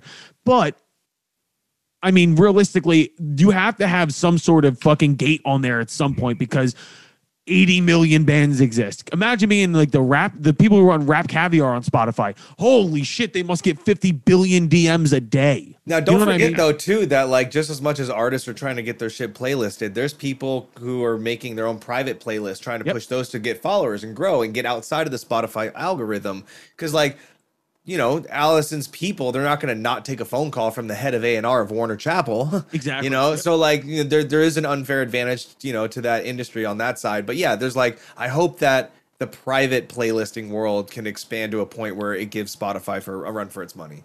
I mean, too, just because I get so many people who ask me questions about the Spotify or the playlisting game and all that shit, I have no goddamn answers, but I would like to, instead of having an uninformed opinion on here, have the head of the rock side come on here and we can have a clear explanation. I think that'd be really good for everybody involved. She responds to like 1 out of every 7 of my emails to her. So there you go. I mean, throw Dave and Dante's name in there. They might see we'll throw Robbie's email on there. She might see fucking at Barstool Sports. You never know. I could tweet her. I got the little check. They give me the check. Maybe she'll see it. She'll see it. I think it would be. I have already had 2 people turn us down because of the Barstool name. Really? Yeah. True story. Fuck them. Oh, They're not rock and roll. I'm the coward that's not going to say their name, but like they pride themselves on not giving a fuck, not caring. I'm so anti. I fucking say what I want and all this different shit. And then also, I don't really want to be tied to the Barstool name because of blah, blah. You're like, you fucking coward. You fucking coward. You're fake fucking coward. Fuck Also, let me also say something. Anytime I hear that bullshit, it means that you really don't know anything about Barstool. You know nothing. You just read random shit. Yeah, like us idiots. Yeah. Like, what the fuck? What am I gonna? Yeah, what are we gonna do? You know what I mean? Well, yeah, we're menaces to society over here. And Dave's out here fucking fighting John Cusack. Which my buddy would love, but like old Port for some reason they're like, oh, I don't know. You're like, you're a fucking coward. Fuck off. I didn't want you anyway. All right, that's enough conversation on the music industry. Let's go into on the list, off the list. Robbie, I'm gonna let you start, dude. Who's on your list? Okay, on my list this week, I kind of did doubles. I think I have doubles for everything this week. So on my list, this one's people are gonna be like, "You're so fucking white." It's ramen noodles. For me. Yo, yes, Ramen son. noodles. I had Yes. ramen noodles for the first time in my life ever. First last time? month. First time. Last month. And you're I like just a never New had. York I never guy. Are had. you fucking I never kidding me? had like the instant ramen noodles. I never Yeah. had the restaurant ramen noodles. Never had any of it. Went to Columbus. Had ramen noodles there. Was blown away. I was like, I don't know what I've been missing out on my whole life. This was fucking delicious. Had them 3 times since. I went to Momofuku in New York, which is Yeah, like yeah, yeah. kind of Yep. a famous place. Yep, that spot. Oh my god. Yeah, yeah, I yeah. was Welcome, blown welcome, away. baby. Welcome. Dude, so my first all time in. having real ramen was in Brooklyn when I was up there Yep. working with a producer friend of mine. Delicious. But you never had like oodles and noodles growing up? No. What? dollar ramens, man. Dollar when you're ramen, poor, dude, And in if the you really orange get pack. fancy, you're hard boil an egg. Hard-boiled Drop egg. that bitch in that cup. Oh man, that's a whole meal right there. Yeah, no, I was a huge fan of the entire experience. I got what do they call them? Bings. The Yeah, little it yeah. was like a taco thing, but with a flatbread as the shell. Oh my god, that shit was delicious. So I have that. Momofuku is fucking unfair too. Oh yeah, I got recommended that by everyone. I've been there. because It's I so was good. being this guy. I was like, it was like I had a kid and wanted to show it to everyone. I was like, I had ramen for the first time. And I was like, all right, go to Momofuku. I also wrote down Squid Game because I was one of the Yo, fuck trillion people that you. watched that. That was my And, on the list. Oh, was fuck. it? All right, No, that's I'll, okay. I'll say it for you. Yeah. I was No, gonna it's say I was good. one of the No, trillion continue. people that watched it, and I fucking loved it. Like I Haven't want watched it more yet. immediately.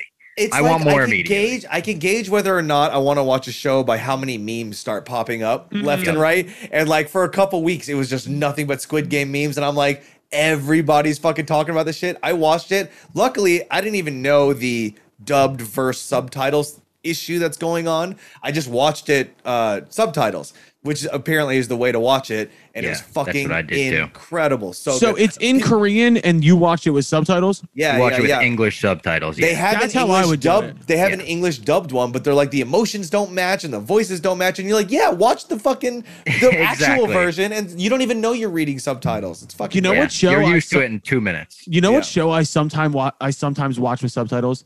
Peaky Blinders. They're Oh, speaking yeah. English, Yeah. but it's not English. You know, what I Yeah. mean? Like I Tom watch Hardy. pretty much everything with closed captions. I'm like a closed caption guy. I'm not a closed caption guy. It distracts me. I get like I'm like an idiot. If I see something shiny, it distracts me. I like ADD. I guess I have ADD.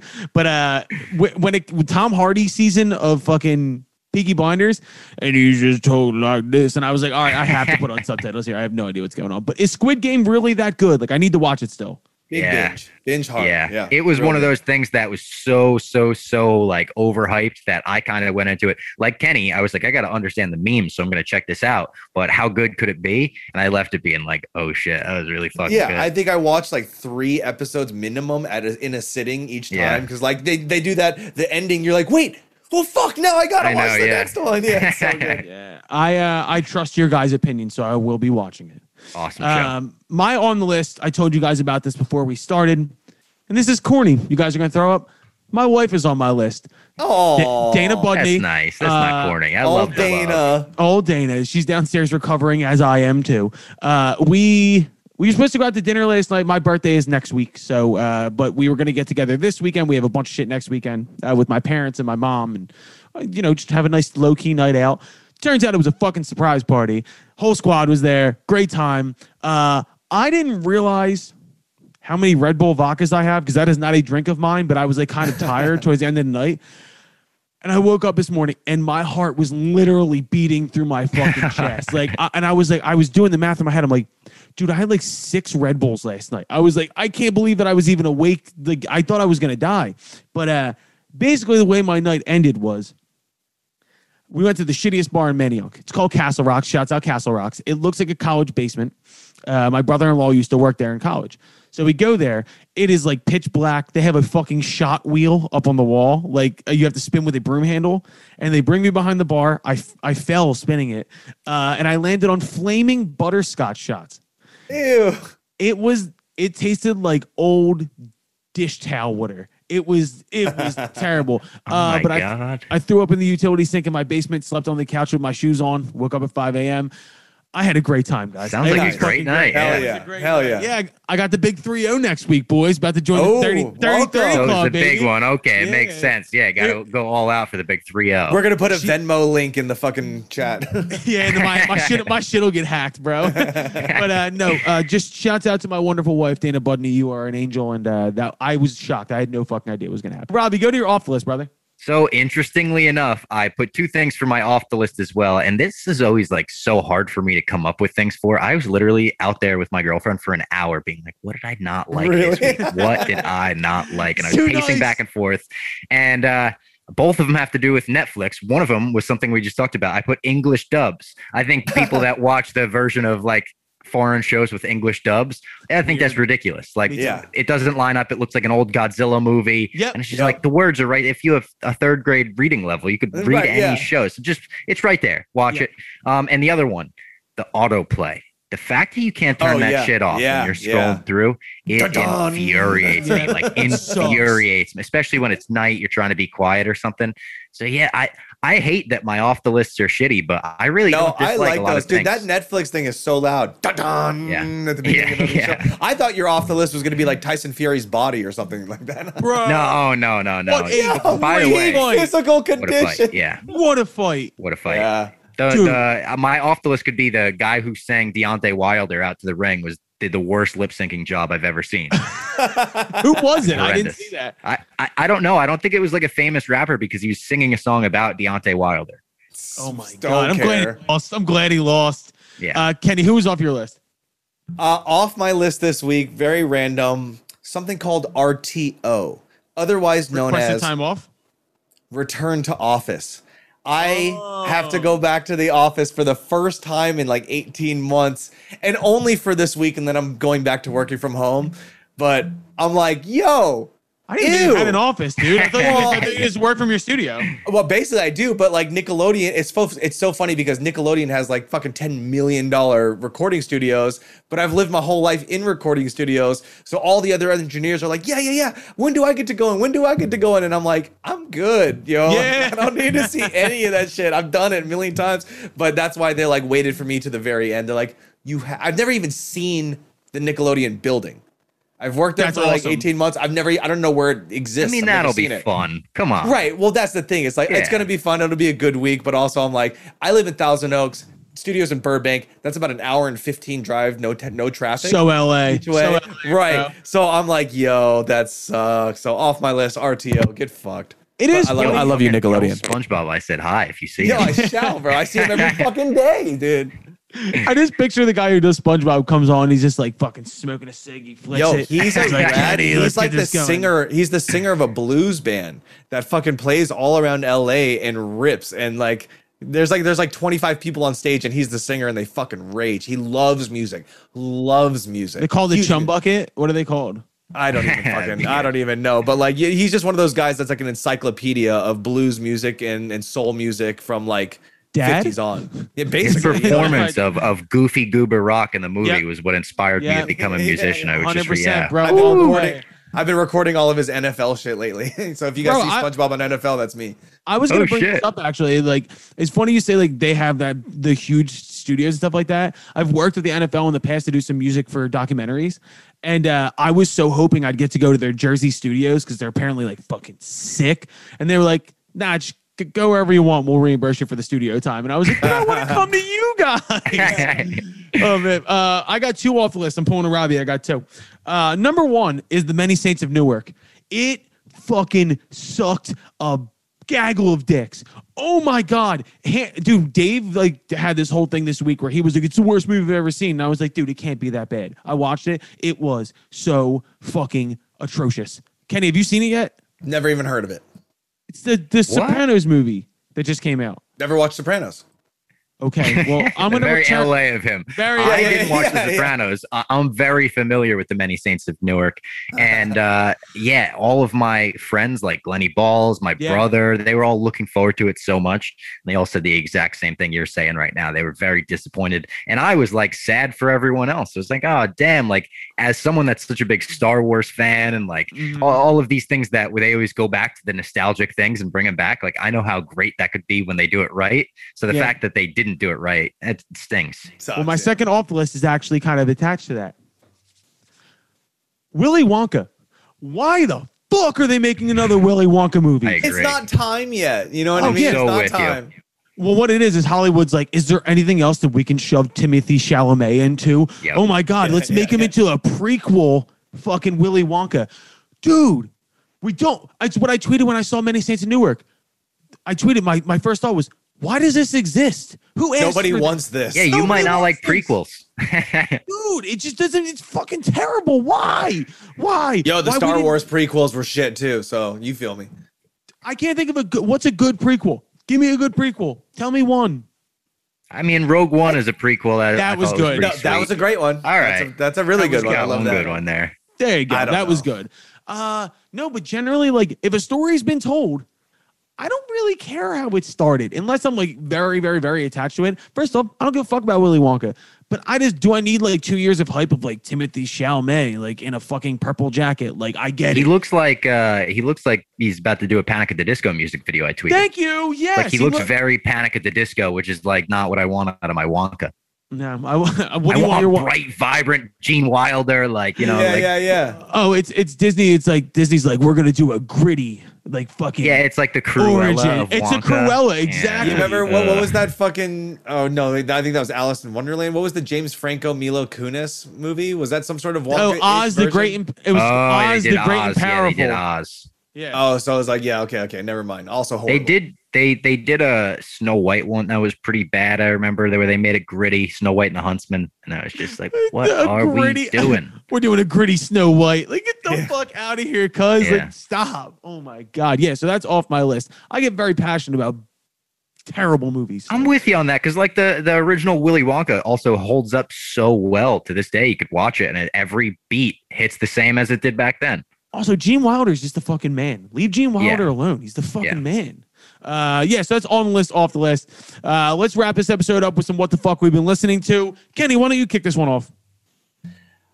Okay, so Sarah brought up, my wife brought this up. She loves to give us ideas for on the guest list, which actually she's been doing a great job. She's a like, monster. She's like, for one of your green room picks, you should do albums that you can listen to start to finish. And I was like, that's a Ooh. great one. And she happened to be listening to this record by a band called Bare Hands Yep. called You'll Pay for This.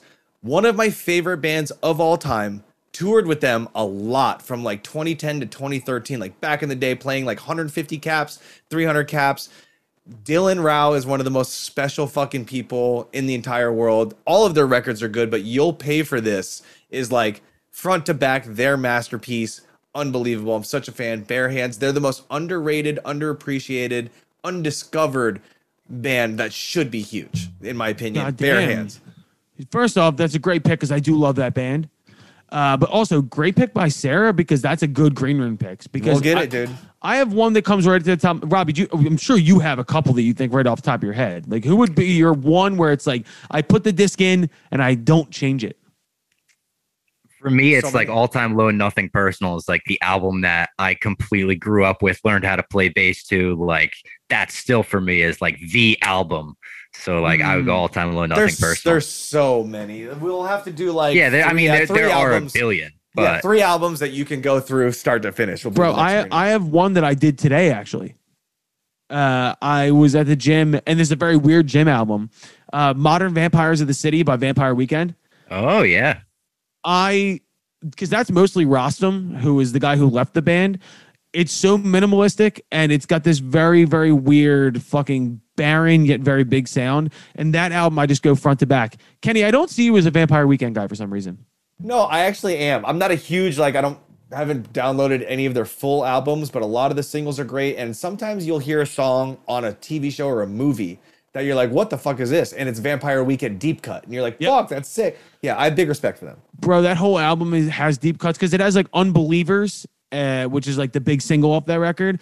Look up the song Hannah Hunt. I know that one. I fucking love that So goddamn good. song. So good. So fucking good. But yeah, fucking good pick, Kenny. Robbie, what the fuck have you been listening to? I was lucky enough to see Chris Stapleton for the second time this week. It was at Go. MSG on Monday, so I have been listening to almost nothing but Chris Stapleton before that concert, after that concert. Oh my God, he tore it down. Marcus King Band opened up for him, tore it down before him. So I've been listening to a lot of Marcus King as well. Yesterday, I listened to John Lennon because it was John Lennon's birthday. So I could have thrown hey, Mark David Chapman off my list. You know what? Get out of here. But yeah, no, it's been a lot of Chris Stapleton and Marcus King for me.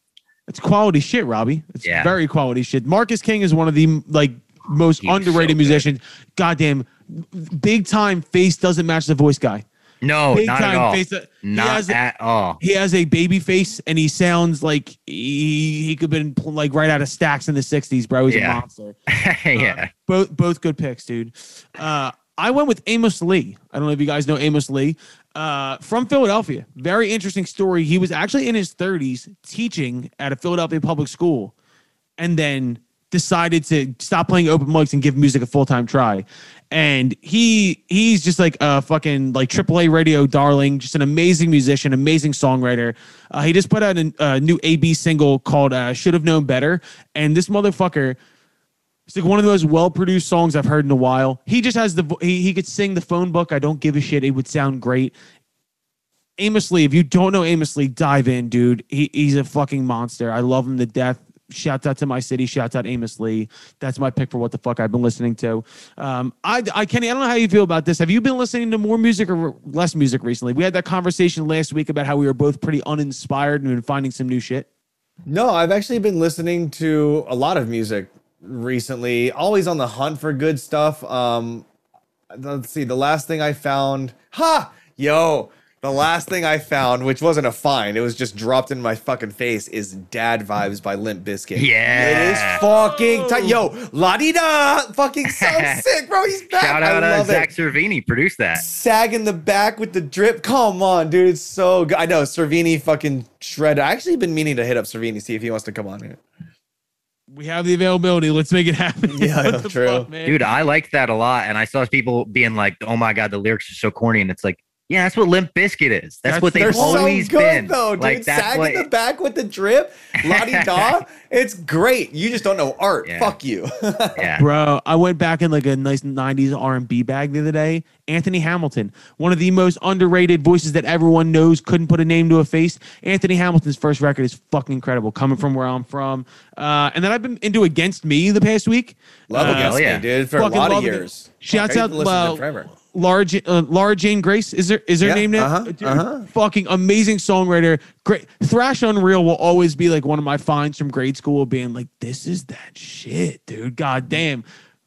Yo, and speaking in that world too, my buddy Max from Eve 6, he's been blowing up on Twitter because of his fucking stupid ass personality, but he did a Sound System Op Ivy cover with We Are the Union, which is like crazy because I opened for We Are the Union when I was like 17 years old in Orlando, Florida, like fucking 20 years ago. And now all of a sudden my buddy Max is doing an Op Ivy, another one of my favorite bands, cover of Sound System. It's really good. I think everybody should check that out. Bro, that is definitely, Robbie, we've had this conversation on the podcast recently where me and Kenny and Dante are going to go through the weirdest bands that we've opened for. Like, wow. I want to, Kenny, who would you say the weirdest mix for you opening for someone was? There was this one band. You remember that Godier song that got real big? And you did it. Oh yeah. Somebody used There was like a YouTube video that was like Walk Off the Earth. Was that who it was? Like five people Walk Off around the there Earth, playing it. Yeah, playing the- they opened for us one time, and like literally our band AWOL Nation was a screaming, heavy strobe lights, like brutal, kind of hardcore show, and we were watching them open. We're like, what the fuck is happening right now? Are you fucking kidding me? Like, boo. Dude, we opened one time. So it was at this like really cool spot in Philly called World Cafe Live. And we were like right out of college. We were still pretty like brand new. And we got an email from Third Man Records. They had this band called the Smoke Fairies. It's like a 3-piece British, like ethereal, like female fronted band. And we were like, from Jack White's people, anything. We'll do whatever you want. We open, and there's like 6 of us up there just fucking raging. And they come up. I swear to God, I thought I was in a forest. Like I thought I was like, and I literally could tell the crowd was like, why the fuck did they open for this band? Like I have so many, dude, we talked about opening for fucking Saving Abel. That was the worst experience of my life. And the grossest people that I've ever been around in my entire life was opening for Saving Abel in Allentown, Pennsylvania. And then my worst opening experience, I don't fear this anymore, like talking about this openly, because I kind of know some people that know this band. Better Than Ezra were the biggest jerk-offs I've ever opened for, ever. Sick. Oh, wow. Better Than Ezra thought that they were the Rolling Stones. Like, legitimately. I jumped off the drum kit and blew him a kiss when I was done. I didn't even give a fuck. We smashed them. And they did like 9 covers during their set. I was like... Whoa, hey. Let's not shame cover bands. Robbie, but do you have like 2 platinum hits from the 90s? No. They did like 3 different Gorillaz covers, and we were there like in the back, like out of the green room watching it, going like, what the fuck are you doing? Like, bunch of dickheads. My brother toured the country a few times with this band called Ours, and the band before he had joined opened for Marilyn Manson in like peak 90s, and the singer had told my brother like that was not only the worst experience as a band, but like of his life, because they would get on stage and get batteries thrown at them and pieces of metal that people had snuck in, and bars, and like, bring Manson on. And they're like, he wanted us up here. I swear. Like, we're on his side. Yeah. Oh but God. Yeah, Marilyn Manson in the 90s seems like he would not be fun to open for. I think Marilyn Manson in the 2020s seems like he wouldn't be that much fun to open Yo, for either. don't make me like him. You know what I mean? No, we disavow that guy. He's out, yo. He's off the list. All right, yeah. So that's this week's episode of On the Guest List. Shouts out to David Basin. Shouts out to Dave and Dante for doing their thing. Shouts out to Robbie Fox. And before we get out of here, Robbie, please elaborate on Nebworth. So yeah, this is crazy. This is kind of like it's not only the movie, but I feel like it's music news of the week in a way too, because Liam Gallagher put Nebworth tickets on sale and said, fuck it. If Noel's not coming with me, I'm going without him. And everyone's saying we should do this thing. It's 25 years since Oasis played 2 shows back-to-back nights, 250,000 people. Unbelievable. And he said, I'm going to give it a shot. I'm going to want to play this again. I don't think the cap is what it used to be. I don't think it'll be 125,000 a night. I think they said it's anywhere from 80 to 100. But he put one date on sale, and I saw so many people being like, there's just no way he comes close to selling this out. That's why he put it on sale so early, because it's for June. And he fucking sold out 2 nights in 36 hours, which is outrageous. So there's going to be at least 160,000 people gathered on a field, myself being one of them, I guarantee you. And Dante already texted me. He might be one of them as well. So it might be Robbie and Dante take the UK for these shows. And I can't wait. It's going to be my first time seeing him. But it comes off the heels of this documentary, of course, which they just put out about the original shows.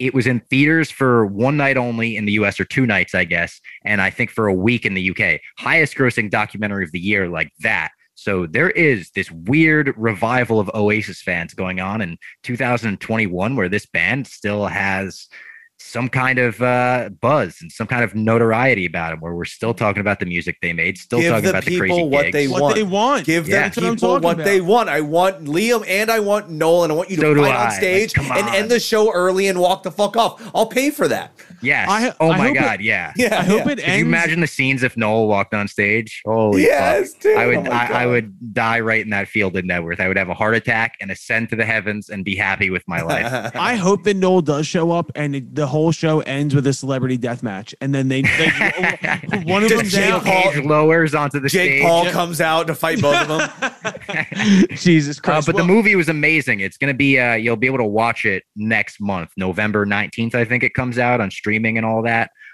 They go through both nights. They have it's narrated by like a dozen fans that were there. So every now and then you'll get Noel and Bonehead and Liam chimes in for one little thing at the end. But it's mostly like the people that had traveled there and their experiences and what it was like trying to buy tickets. I mean, 4% of the British population applied for tickets the day they went on sale. And the only way to get them was to like call by, dial up your landline and wait on the queue. So it was like, it was just a crazy time, and there were no cell phones. They say it was like, the last great gathering in the 90s without everyone holding up a cell phone to try to take pictures. Everyone was just so in the moment. So definitely, if you're a music fan, like very worth checking out the documentary when it comes out, because it was such a moment. It was one of the biggest concerts of the 90s. And the coolest part is if you like look at those guys, like you don't look at them as they don't look like rock stars. Well, Liam does because of his persona. Liam, but they look like just like a gang of people from Manchester. Yeah, They look like they're not flashy on stage. They just stand there. They you look know? like 4 or 5 dudes that should be in a corner bar like 1 p.m. watching Manchester United. In a fucking pub down the in street. A pub. In a pub. It's gonna be mental. No, but dude, I can't wait to check it out. And I've had a revival of diving into the Oasis pool. God damn it, they're so fucking good. The B-sides, the catalog goes so deep. And when I was there, as I was walking out, I heard 2 people in front of me, I swear to God, talking in accents. And I'm like, oh shit, they're fucking from the UK over here, the Oasis fans. And I start listening and eavesdropping on them. And they were there. They were at Nebworth and they were talking about how cool the documentary was. And they were talking about, oh, when it started raining, we were under the tree with the knapsacks trying to gather. And I was just like, oh, fuck, that must have been some experience for them to watch that movie. And 25 years later, see all that footage restored.